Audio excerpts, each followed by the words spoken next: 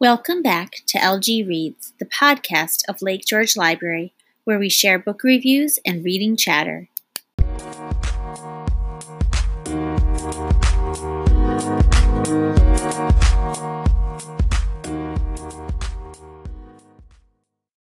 This episode of LG Reads will share some realistic fiction titles from Lake George students. Hello, my name is Nicholas Wagman, and today I'll be reviewing the book The Astonishing Color of After by Emily X.R. Pan. This book follows the emotional journey of Leigh. In this book, Leigh endures the hardest challenge of her life, her mother's suicide. Leigh sees her mother in the form of a beautiful red bird and finds packages and hidden messages from someone who she can only assume is her mother's spirit, helping her deal with this tragedy and guiding Leigh to finding who she is. How will she cope with her mother's sudden death, and how will she change along the way? Read The Astonishing Color of After to find out. I really enjoyed this book. While it's a lengthier book, Pan does an exceptional job of keeping the story interesting and leaving the reader wanting more.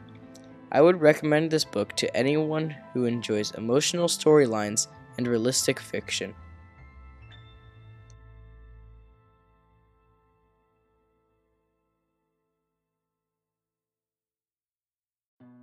The book Soul Surfer by Bethany Hamilton is a heartwarming yet heartbreaking story. This is not like any other book because this story actually happened to Bethany Hamilton. The story is very motivating and keeps you interested with all the moments and adventures Bethany goes through. I like this book because it doesn't only focus on the shark attack or the moment she got injured. Instead, Bethany tells about her recovery and her new everyday challenges she has to overcome. Another reason why this book is so good is because you feel comforted by all the love and support that Bethany gets from her family and friends. Even though you can feel Bethany's pain and worries, the positive and motivational moments in her recovery gives the book a heartwarming feel. The emotions that you get from the book are very strong because Bethany actually felt all of it. Another reason why I like this book is because it has a lot of lessons and morals. A couple lessons from the book are, don't give up when things go wrong, and if you work hard and think positive, you can achieve your goals. These are good lessons to learn, especially as an athlete. That is why I can relate to this book. During a recovery, it is hard to stay positive when you can't play the sport you love. Also, the moment when she could get back in the water and surf was relatable to playing a sport again that you've been waiting all year to play. Although her injury was much worse than most people, the emotions and conflicts were relatable. I highly recommend that you read Soul Surfer for yourself to see what Bethany went through because it's a very empowering story. Howdy, my name is Anna Rakiki coming at you with a book review. The book I most recently read was Long Way Down by Jason Reynolds. This book was a suspenseful story about the hard and risky times of 15-year-old Will Holloman. Will is an African-American boy that lives in an environment filled with gangs and gun violence. Will has lost many people in his life, and most recently, one was his brother Sean. During all of this, Will always reminds himself of the 3 rules everyone knows. Number 1, no crying. Number 2, no snitching. And number 3, always seek revenge. In this story, you follow Will along on his 60-second journey down an elevator. Will is seeking revenge on his brother's killer. While on the elevator on each floor, Will comes into contact with people that make this journey truly interesting.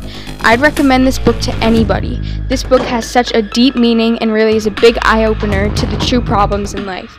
I feel Jason Reynolds does such a good job of making such a short story seem so big by creating so much character development and suspense. Thanks for tuning in. I really hope you consider reading this book. Hello and welcome back to my podcast.